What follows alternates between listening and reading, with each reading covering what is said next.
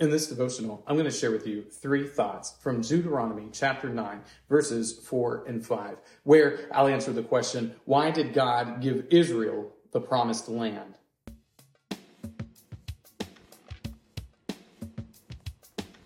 Deuteronomy chapter 9, verses 4 and 5 says, "Do not say in your heart, after the Lord your God has thrust them out before you, it is because of my righteousness that the Lord has brought me in to possess this land. Whereas it is because of the wickedness of these nations that the Lord is driving them out before you. Not because of your righteousness or the uprightness of your heart are you going in to possess their land, but because of the wickedness of these nations the Lord your God is driving them out from before you, and that he may confirm the word that the Lord swore to your fathers, to Abraham, to Isaac, and to Jacob." As Moses is preparing the people of Israel to enter into the promised land after these 40 years of wandering through the wilderness, he is restating the law to the people of Israel.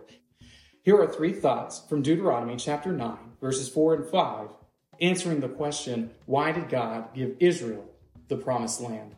Thought number 1, not their righteousness. And this is probably pretty important for them to see and embrace. It is not because they had done something good that the Lord is bringing them into the promised land. It isn't as if the people of Israel had ever been particularly pious or faithful or devout or trusting in the Lord their God. That just isn't the case. And as you read through the Bible with me, what you're going to see again and again and again, that the people of Israel are not good at faithfulness. They are constantly chasing after other gods, engaging in false worship, or defying the Lord to his face. So, as Moses explains to the people of Israel why the Lord is doing this, he is quick to point out that it is not because Israel had done anything particularly good to merit their being given the promised land. So it is not because of their righteousness. Thought number 2, punish the nations. The Lord is going to drive out the nations from the promised land. All these different people groups, he's going to drive them out because they were wicked. He is punishing the nations who live in the land. So when the people of Israel are sitting around and asking themselves, why is it that the Lord is giving them this land? Moses provides them with the answer. It is because these people were wicked. All the Canaanites who are there in the land are being punished by God for defying him, for engaging in false worship, for having all of these different other gods instead of worshiping him, the sole creator of all the universe. It's because of their wickedness, because of their idolatry, because of their lack of faithfulness, because they didn't do that which we all intrinsically know is right, that the Lord is going to spew them out from the land.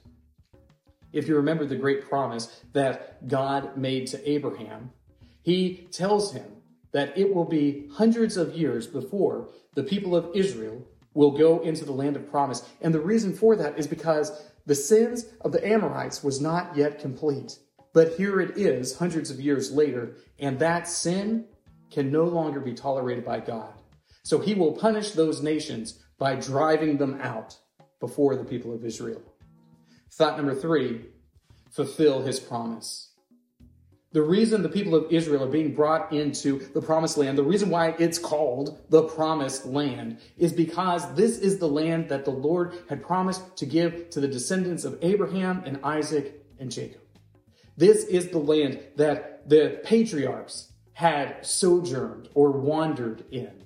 This is the land that they had never owned, but they had lived in, and that the Lord promised would ultimately be theirs.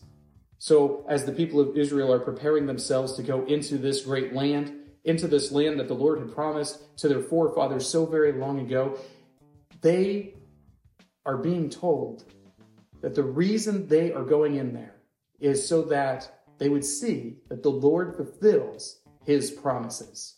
It might not be exactly when you want.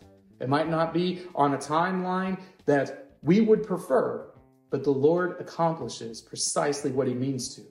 He fulfills his promises, and he brings everything that he plans to come about at just the right time. These three thoughts come from the assigned reading of Deuteronomy chapters 7 through 9. If you'd like to read through the Bible with me, you can do so by joining the Facebook group Through the Bible, where we are reading the text of Scripture together.